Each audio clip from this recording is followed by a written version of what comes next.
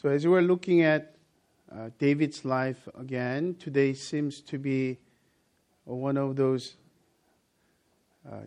new beginning and new outlook on the horizon. Because as you remember, Saul is dead. The enemy who has chased after David's life for more than 10 years is gone. And now David found out about the news. If you put yourself in David's shoes, remembering when you are teen years, some scholars will say maybe 15, 16-year-old shepherd boy, you remember being anointed by the prophet Samuel and hearing these words, "You shall become king of Israel." And then you just went through just a long stretches of suffering and persecution. Somebody's breathing on your neck in terms of seeking your life, literally. Hiding in cave, hiding in desert, running away from rock to rock. Now that the monumental obstacle is gone, what's on your mind? Maybe I speak for almost all of you. It's time for me to be king. It's about time for me to be finally king. But today's passage presents a very different picture. It's not automatic. It's not instantaneous. And in that, we have so much to learn about our Christian life as well. So let's begin with this simple question. What does it take for one to become king over Israel? The people of God. Number one, there are at least four. It takes a choice, a call of God as Lord's anointed servant. Israel's king was very different from the king of other nations. King of other nations is the final authority. He was the supreme and sovereign. But Israel's king was a means to God's end, God's glory, God's purpose. The true king of Israel was Yahweh himself. Then God makes his choice to be his vessel, to be his tool for the kingdom of God. In our New Testament days, the kingdom of God meant more reign of God, rule of God. But during this time, the kingdom of Israel was a type of kingdom of God, the prototype of that, although not perfect. And there is at least the eclipse of those kingdom of God being Israel itself. So let's look at two kings that we are going to read about, hear about. One is David, obviously. The other one is by the name of Ishbosheth. Ishbosheth was a fourth son of King Saul. We'll talk about that just in a bit. But in terms of choice, as I mentioned before, as a shepherd boy during teen years, David was already chosen, anointed with oil. But Ishbosheth was chosen only by man, by one man, kingmaker, by the name of Abner. Number two, this is where the reality meets with the spiritual principles as well. It takes a consensus of the people of Judah and Israel. Judah is one tribe, the rest of the northern part of the 11 tribes, and altogether people of God, Israelites, were 12 tribes coming out of Egypt, were actually 12 sons of Jacob. But when it comes to chosen of God, this is the part that we feel like self-entitled. If God chose me, I am to be king. But in that, where God works in the people of Israel, if one is truly chosen, whether it's a prophet, whether it's a king, people embrace that. There is a consensus for that. For David, he had a consensus with only one tribe of Judah, from which he came.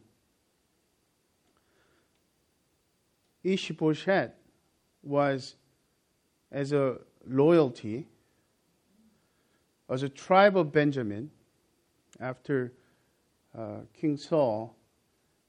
And then because of the tradition, he had a consensus by tradition, mainly because of King Saul's heritage,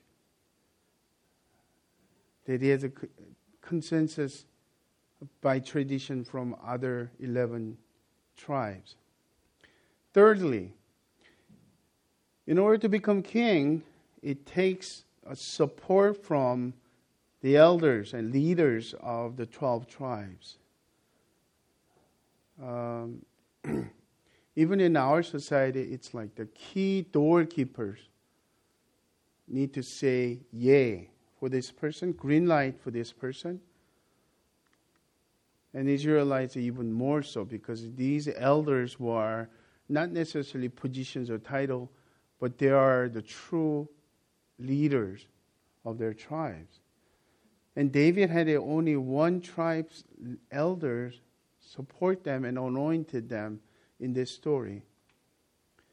So today is the day that David finally becomes king, but he doesn't become king over all Israel, but only in Judah, the house of Judah, which is the southern part. But 11 other tribes in northern part, because of Abner, Ishbosheth had a reluctant support from the elders of the other 11 tribes. Abner was the commander of King Saul's army for years. So no one will stand up against Abner's choice. But there is an ulterior motive, as you probably can guess already. So, unlike other message, it's a refreshing change today, because we have only 11 verses to work with. And next Sunday we will have 2 more chapters to work with. So let's enjoy this time at slow pace of going through this. Before we go into the story itself, this is the part, the fourth part, is one that we ought to pay attention to. In order to become king, not only we need a choice of God and consent of the people, support from elders, but it also takes discernment for God's guidance in steps toward becoming king. This is where David is radically different. This is the wealth of valuable lessons that is so applicable in today's life, this coming week for us. David sought out to be guided by God's patiently, while Ishbosheth was made king instantaneously by Abner's military power. So let's begin with David's story about becoming king. Verse 1 through 7. After this, David inquired of the Lord, Shall I go up into any of the cities of Judah? And the Lord said to him, Go up. David said, To which shall I go up? And he said, To Hebron. So David went up there, and his two wives also, Ahinoam of Jezreel, and Abigail, the widow of Nabal of Carmel. And David brought up his men who were with him, everyone with his household, and they lived in the towns of Hebron. And the men of Judah came, and there they anointed David king over the house of Judah. When they told David, it was the man of Jabesh Gilead who buried Saul, David sent messenger to the men of Jabesh Gilead and said to them, May you be blessed by the Lord, because you showed this loyalty to Saul your Lord and buried him.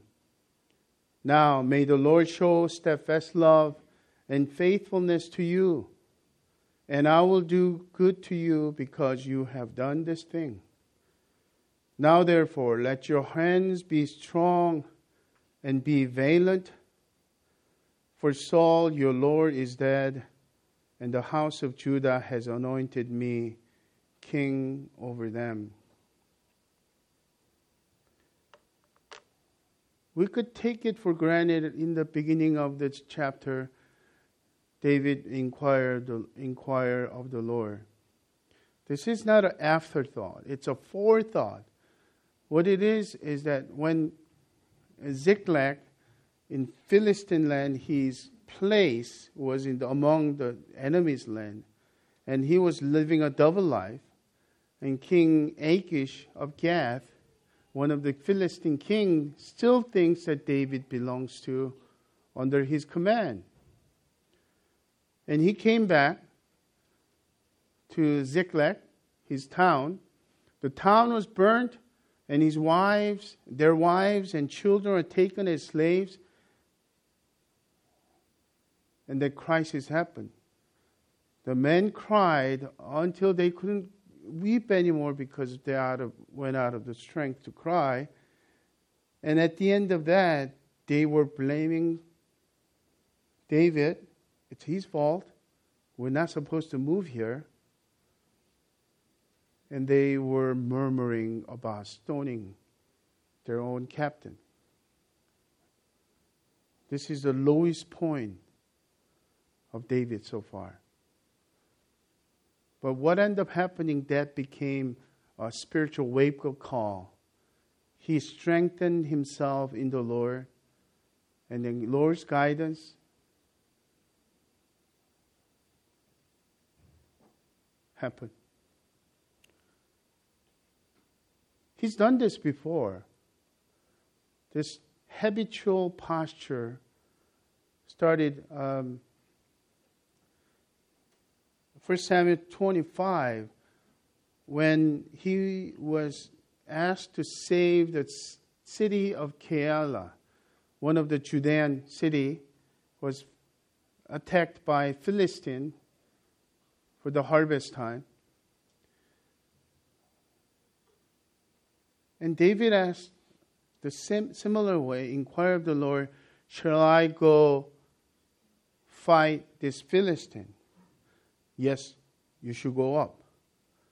Will you give them to me? Yes, I will give them to you.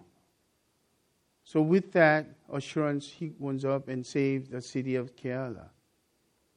And the Ziklag also too, when not knowing who raided their town and their wives are taken and children are taken, what's going to happen? And then David inquired of the Lord, shall I go? You should go. Will you give them back to me? Yes. He still doesn't know who raided the town. But he meets the Egyptian. And because of his guidance, God's guidance, he find out Amalekites actually raided not only Ziklag, but other towns as well, while he was gone, while he and his 600 men were gone to the battle.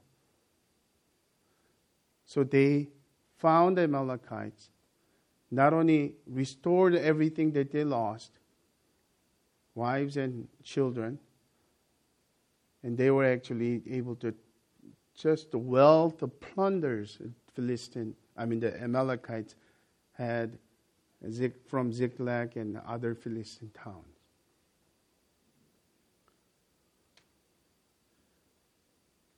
And today, he is reasoning, now that our town is burnt and Saul's gone, maybe I should go up back to my town. Two of his wives are from the Judean area, that Hebron area. Maybe I should go. Maybe he's analytically thinking this is the right thing to do. But before he does anything, using our language now, he prays first.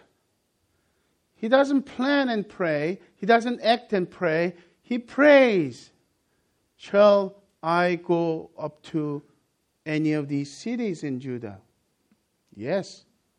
And not only that, he's confirmed, his discernment is affirmed by the Lord. He doesn't come up with his own plan. He's asking for specific guidance. To which town? Hebron. So with that, he's moving. He then acts and obeys and doing things accordingly.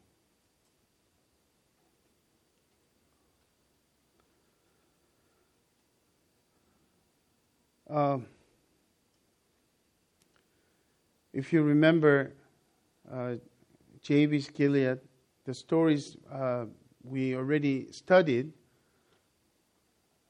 these are the people, they're valiant men, took the courage to went into the Philistine land, and after King Saul and Jonathan, his brothers, were dead, and they beheaded them, and they hung their body as a prize, as a glory of Philistine army, united army basically. That was a shame. Jabesh Gilead, the young, valiant man, took them down. When probably they had to go through much of trouble, not only traveling far, but going into Philistine enemy's land and taking the body off the wall, and they brought it, and they burned, basically cremate the body, purification basically, from all the shame. And in order for Philistines to won't have any chance to bring shame to King Saul's family, they bury the bones. Why did they do that?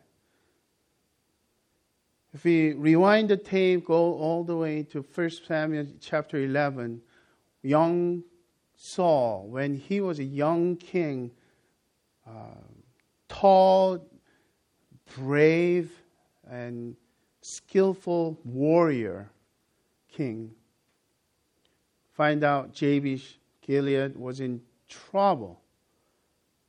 When no one was helping them, young Saul came and fought bravely and saved them. From that point on, Jabesh Gilead had no heroes but Saul. They're pro-Saul city. So what's going on in this story? We need to realize undercurrent, the emotional tension was Jabesh Gilead didn't give a rip to David becoming king. And not only that, they probably had this bad taste in their mouth. what is David doing here? One might think that, oh, David's smart. He's being politically savvy here. And no, you could say that. But what he's doing seems so genuine and purely motivated. His passion for God, his honor for the name of God, and Jabesh Gilead, as we mentioned about David was in deep, sorrowful grief for Saul's death. Not only as just a mere another person dying, but the glory of Israel, the beauty of Israel in the name of God's people have taken down by the enemies. So here, what David is doing as a king, he is becoming bigger than his own life. He becomes a shepherd of all people of Israel. Let me make a point, and I brought a map. I know it's a little tiny, right? It's from ESV Study Bible map. If you look at the gray part, is Judah. Just one tribe. It's a small compared to 11 tribes of Israel. The Ishbosheth was the king there. And they made Mahanaim as their capital city. And David is in Hebron. If you look at Jabesh Gilead, is way up there.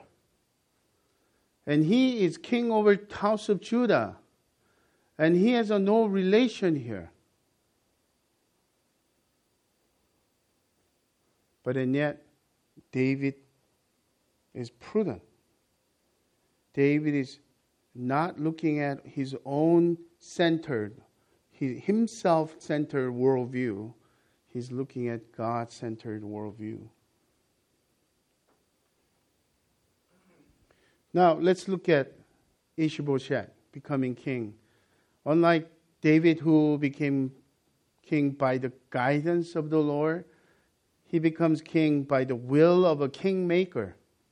Verse 8. But Abner, the son of Ner, commander of Saul's army, took Ishbosheth, the son of Saul, and brought him over to Mahanaim. And he made him king over Gilead and Asherites, Jezreel, and Ephraim, and Benjamin, and all Israel.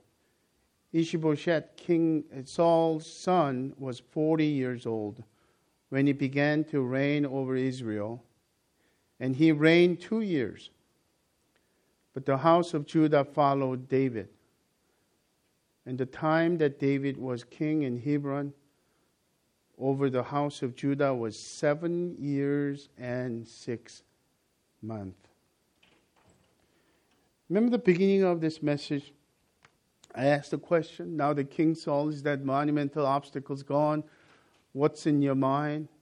And my mind is, it's about time. Well, some scholars will say David was about 15 years old, a shepherd boy, when he was ordained, and when he was anointed by the prophet Samuel. And now he's 30 years old. It could be 15 years of gap, waiting. Some other scholars will say maybe he's not 20 for sure, but it's probably he's about 17, 18, 19. Even that is 10 plus years.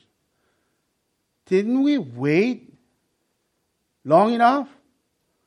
Another 7.5 years to become king of all Israel?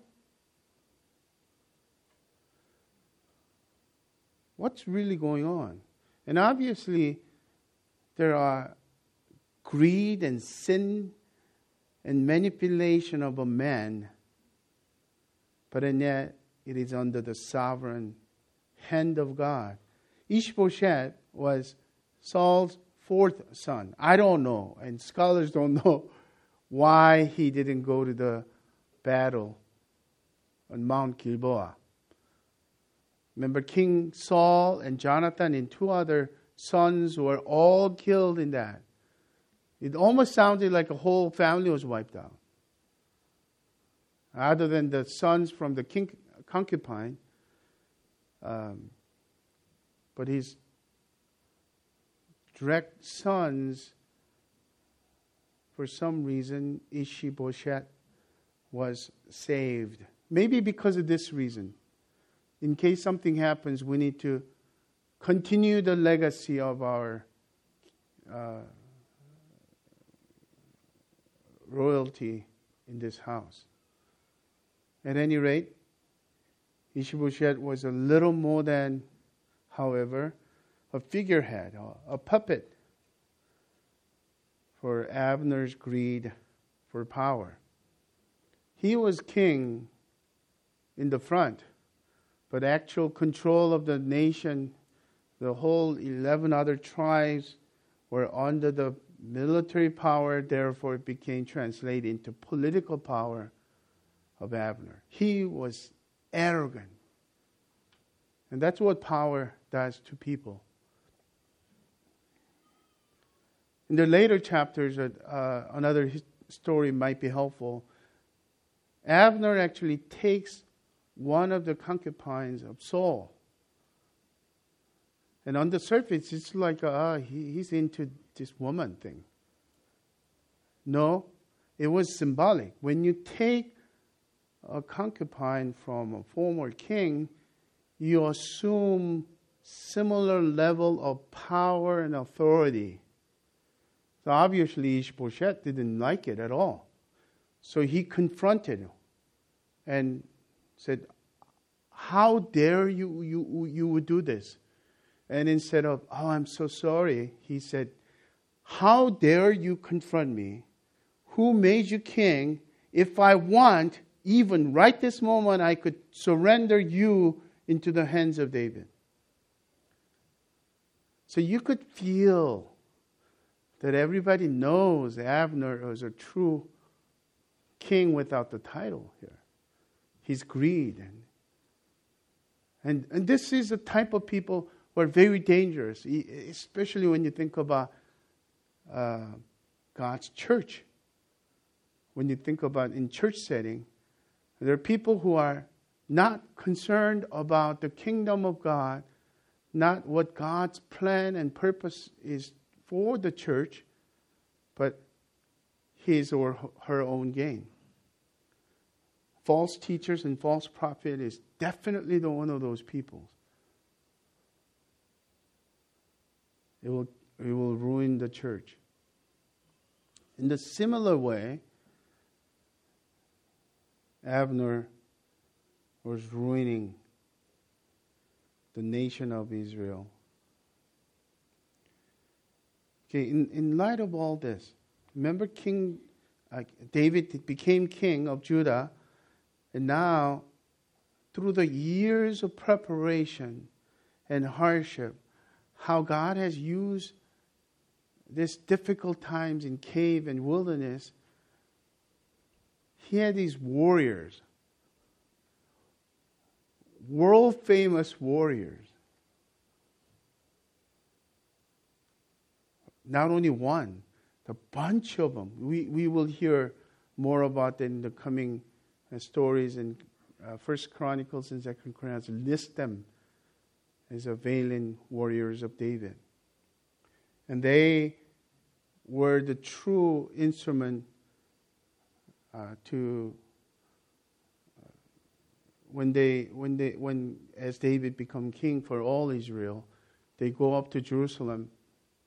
And because of these warriors, they were able to take back the Jerusalem. And from that point on, Jerusalem is called the city of God, David's fortress city.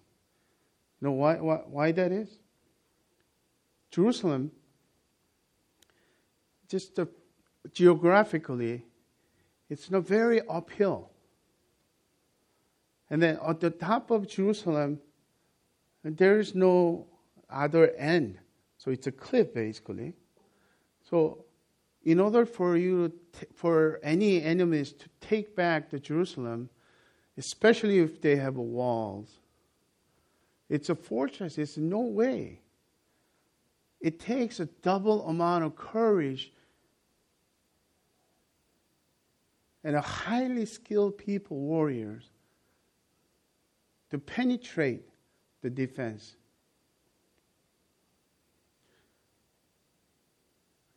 The reason why I'm sharing all this is this. David is sitting here doing nothing. He could have gone. Or he could even send assassin, one of his men, who would gladly take that kind of mission.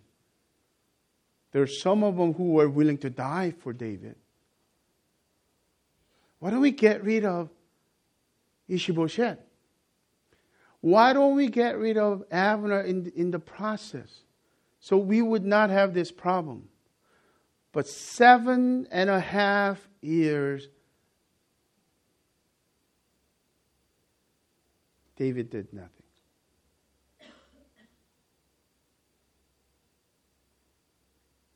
And he was in peace. He was not restless. So from these two stories, let's draw some practical lessons. And as I said before in the beginning of the message, these lessons are so almost like handpicked for our Heavenly Father for our congregation in what we are going through. Here's a lesson number 1. David prayed first to inquire of the Lord before he makes a major decision, seeking God's guidance in his step. David prayed first to inquire of the Lord before he makes a major decision, seeking God's guidance in his step. The verse 1 simply says it, but we know that in other Psalms that David has written, for instance, Psalm 16 verse 8, David says, I have set the Lord always before me. Not after me. Not after I plan everything and then ask God to affirm and bless my plan. David, he said, I have intentionally set the Lord before me, because he is at my right hand, I shall not be shaken. Let me make this very clear. Most people, Christians, believers, pray, especially when we go through a tough time and crisis. So I have never found any person who's going through surgery, who is about to go through surgery, oh, you guys don't need to pray for me. Pray for my husband, pray for my wife, pray for my dad, pray for my mom.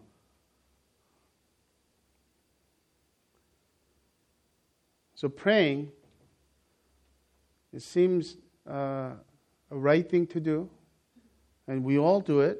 There is a difference of praying, though. Sometimes we pray in order to say that we prayed. But what we are really relying on, our connection, even our zoning issue. It's easy to find some people who have all the answers. The last Monday meeting, supposed to be the person. He's done work like this for 40 years. He has a record of 100% getting success rate on obtaining conditional use permit for 15, 16 churches that he did. But finding out just all kinds of obstacle, his answer was, no can do. He will not take it. So I finally find out, that's how he gets 100% success rate. He doesn't take the case that he would not want. He's so well connected. He knows that the government people. He was able to meet top people in the planning department that morning. That's why he canceled the meeting.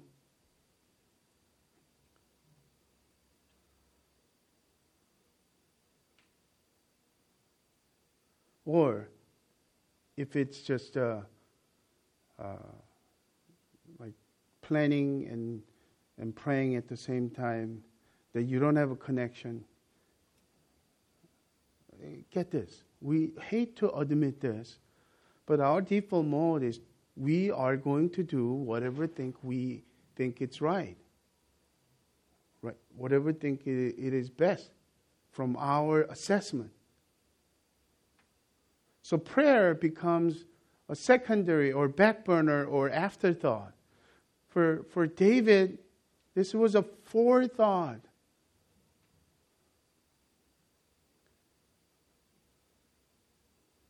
And I don't know what's going to happen. I don't even know it's the best for us to stay put here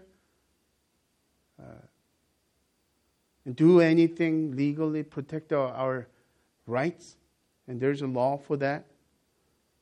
Or, like that expert consultant suggested, save your time and find somewhere else. If you're big church, he said, it might be worthwhile, but it's going to drain you financially in so many different aspects. And I said, the group of Christians who are trying to help us, there's no fee for that. So it gets confused, the messages, right? So we stop doing anything. No resolution whatsoever. We're waiting. And I hate not knowing what's going to happen. I hate not even having to report to you guys.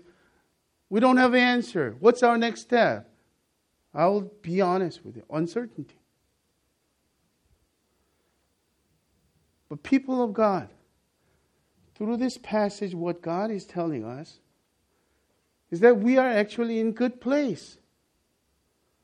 Because that uncertainty will drive us to depend on the Lord by praying first, not just merely saying, we prayed, or afterthought of praying, but we are going to pray even today. We need to pray. We need to rally the whole church to pray, to depend on. Yesterday morning during our prayer meeting, 7 a.m. prayer meeting, only a handful of people came. And I said, would you pray with me that I could effectively lead our congregation to have a sense of urgency to pray without guilt, putting on the guilt that you are not praying and you are not doing your part, or fear that we're going to get kicked out. These are always the enemy, the evil one's lies. But to increase our faith and looking at sovereign God and declare our hope is in you. Whatever happens, your favor is going to be on us in our journey. That's why we pray. Taking this to your personal lives. Have you ever prayed for specific, to which city? When you're praying for your kids, planning for college next year, and there are options, and then your discernment seems to be, these 4 or 5 schools might be good. But praying first is, to which school should my son and should my daughter go? You have an option to live in this house and this city and that city. And to ask. And even among the job opportunity, business opportunity, the same way. What does it mean to pray first? The prayer is a forethought, and we inquire of the Lord. We seek intentionally to be guided by God.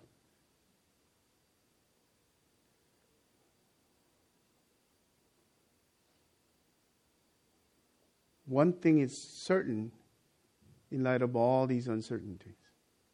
That God is our Father. He is sovereign. He is good. He is in control. That He watches over us.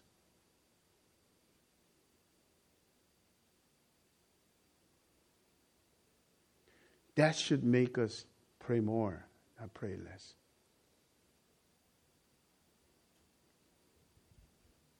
So the key axiom, once again, is to pray first, then do according to God's guidance. Number 2 lesson, David actively used a sound mind to discern his steps toward becoming king for all people of Judah and Israel. What I mean by sound mind is a New King James Version use the word sound mind, and other modern translation will call it self-control. But I like this. Okay, let's read it this way. It's verse 7 of 1 Timothy chapter 1. For God has not given us a spirit of fear, but of power and of love and of a sound mind. Proverbs 14 verse 8.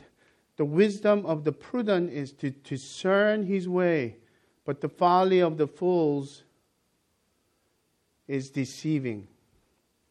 There are 2 common pitfalls in seeking God's guidance. One extreme is obviously self-reliance.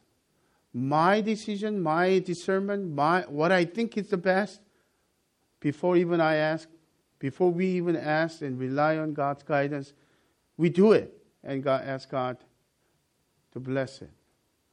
But there is, however, another extreme and common pitfall we should avoid, which is, it's supposed to be rely on God. So we stop thinking, we stop assessing, we stop using critical thinking with a sound mind. I call it imprudent discernment. Asking for some kind of a superficial signs. And it's a bad theology in some sense. God, if you want me to buy this house, let the owner accept our offer. And that will be the sign. Actually, we made up our mind that way. Sometimes God gives a sign. He's very clear. It's of God and from God. No one can deny it. But we make up all those things. God, if you want me to watch this movie on Netflix, let it work in first click. If it doesn't, I will take that as don't watch it. Sound mind. God uses our discernment, prudence, critical thinking in order for Him to guide us. Do you do that? Like, for example, when you are discerning which job to take, there are new jobs available.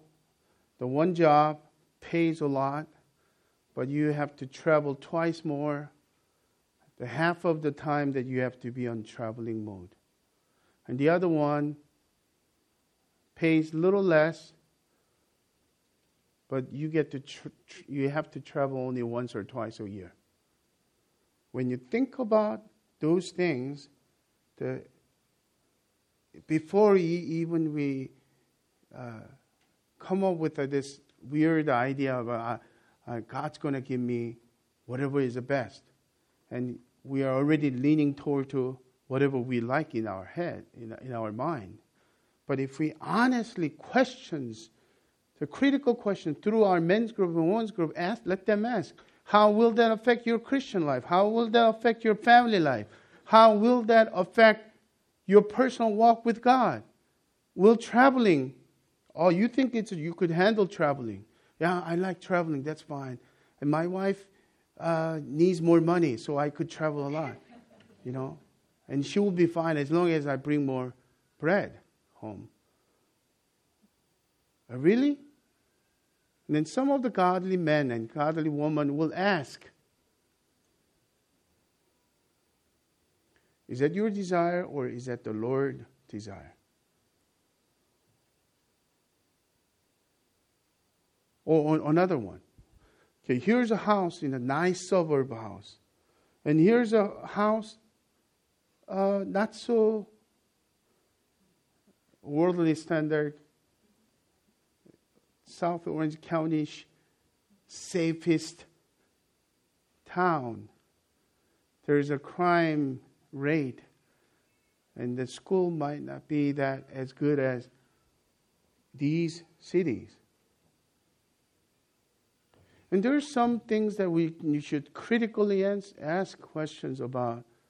What does it mean to be salt and light? Am I afraid of just continually the worldly harm, and I'm just going to try to overprotect my children, insulate them with Orange County affluence and comfort? Or am I willing to at least be open-minded about this? Those are sound mind principles.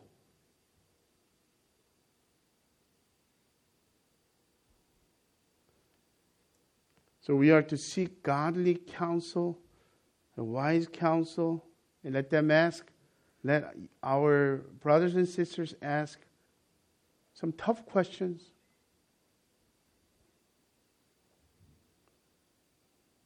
Strangers cannot ask our motives, but our brothers and our sisters who love us and who knows us enough cannot ask the motive.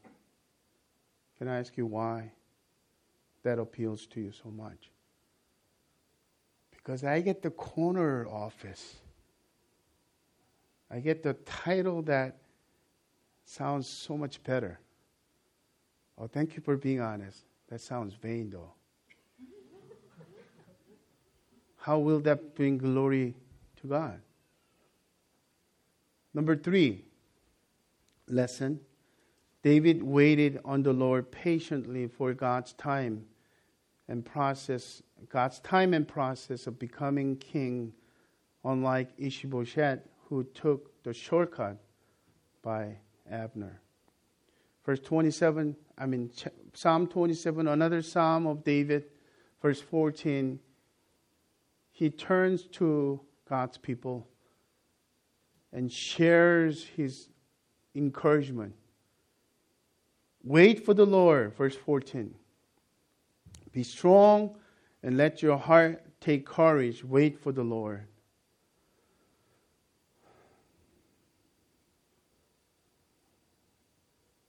Waiting for the Lord somehow give you courage. How was David able to wait so patiently for 7.5 years? Not to mention 20 to 15 years up to that point. He knew how to wait on the Lord.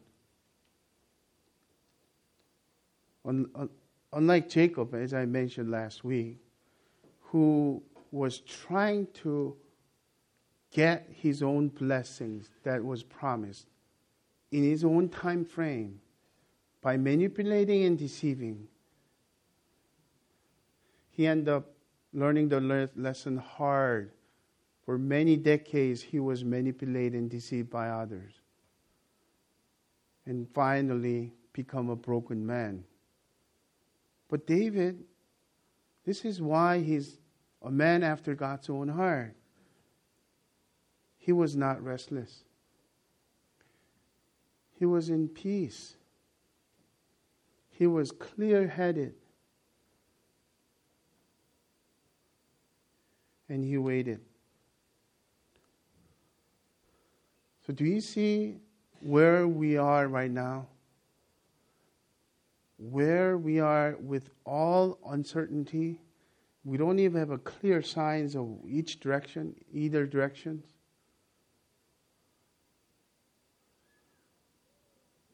This is a time to wait on the Lord. By waiting on the Lord, we're going to put our weight in the trusting in the Lord. In your life, what's frustrating to you? What monumental obstacle has moved, but there is no way that you are speeding up or progress is facilitated in a double anointing of God as you expected? Brothers and sisters, that's the time that you need to wait. In your impatience, you need to look to God. Show me, O Lord, whether my faith is real. But by the way, you know what the funny thing is? I'm just like you. Maybe some of you are much better than me. I'm one of those guys when I am in the middle of rush hour traffic. I have this fantasy that my car could fly.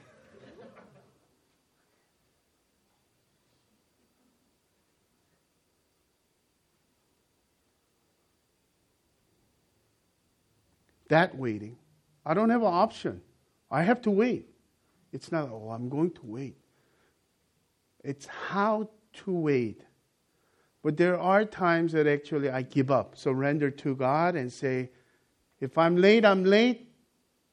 I surrender the end of my time frame zone or the end of the outcome of the meeting to you. Then I could actually wait with peace, with rest.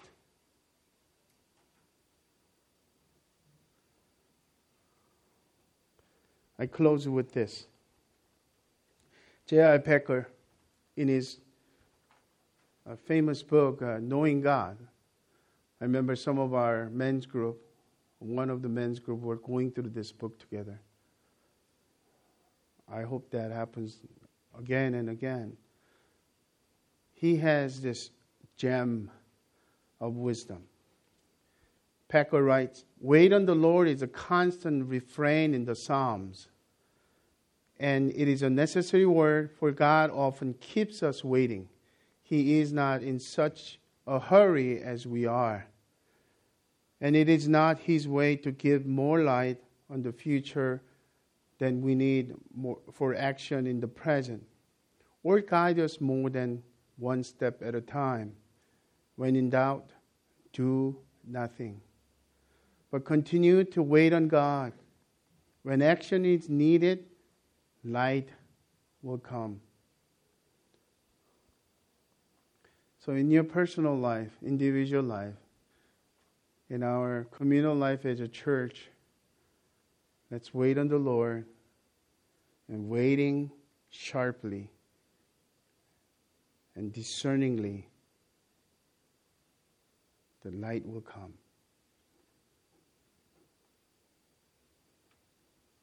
We will have testimonies of God's goodness and Lord's provision and Lord's favor. Would you pray first with me for our church? Let's pray. Gracious God, we are So grateful for this scripture guidance.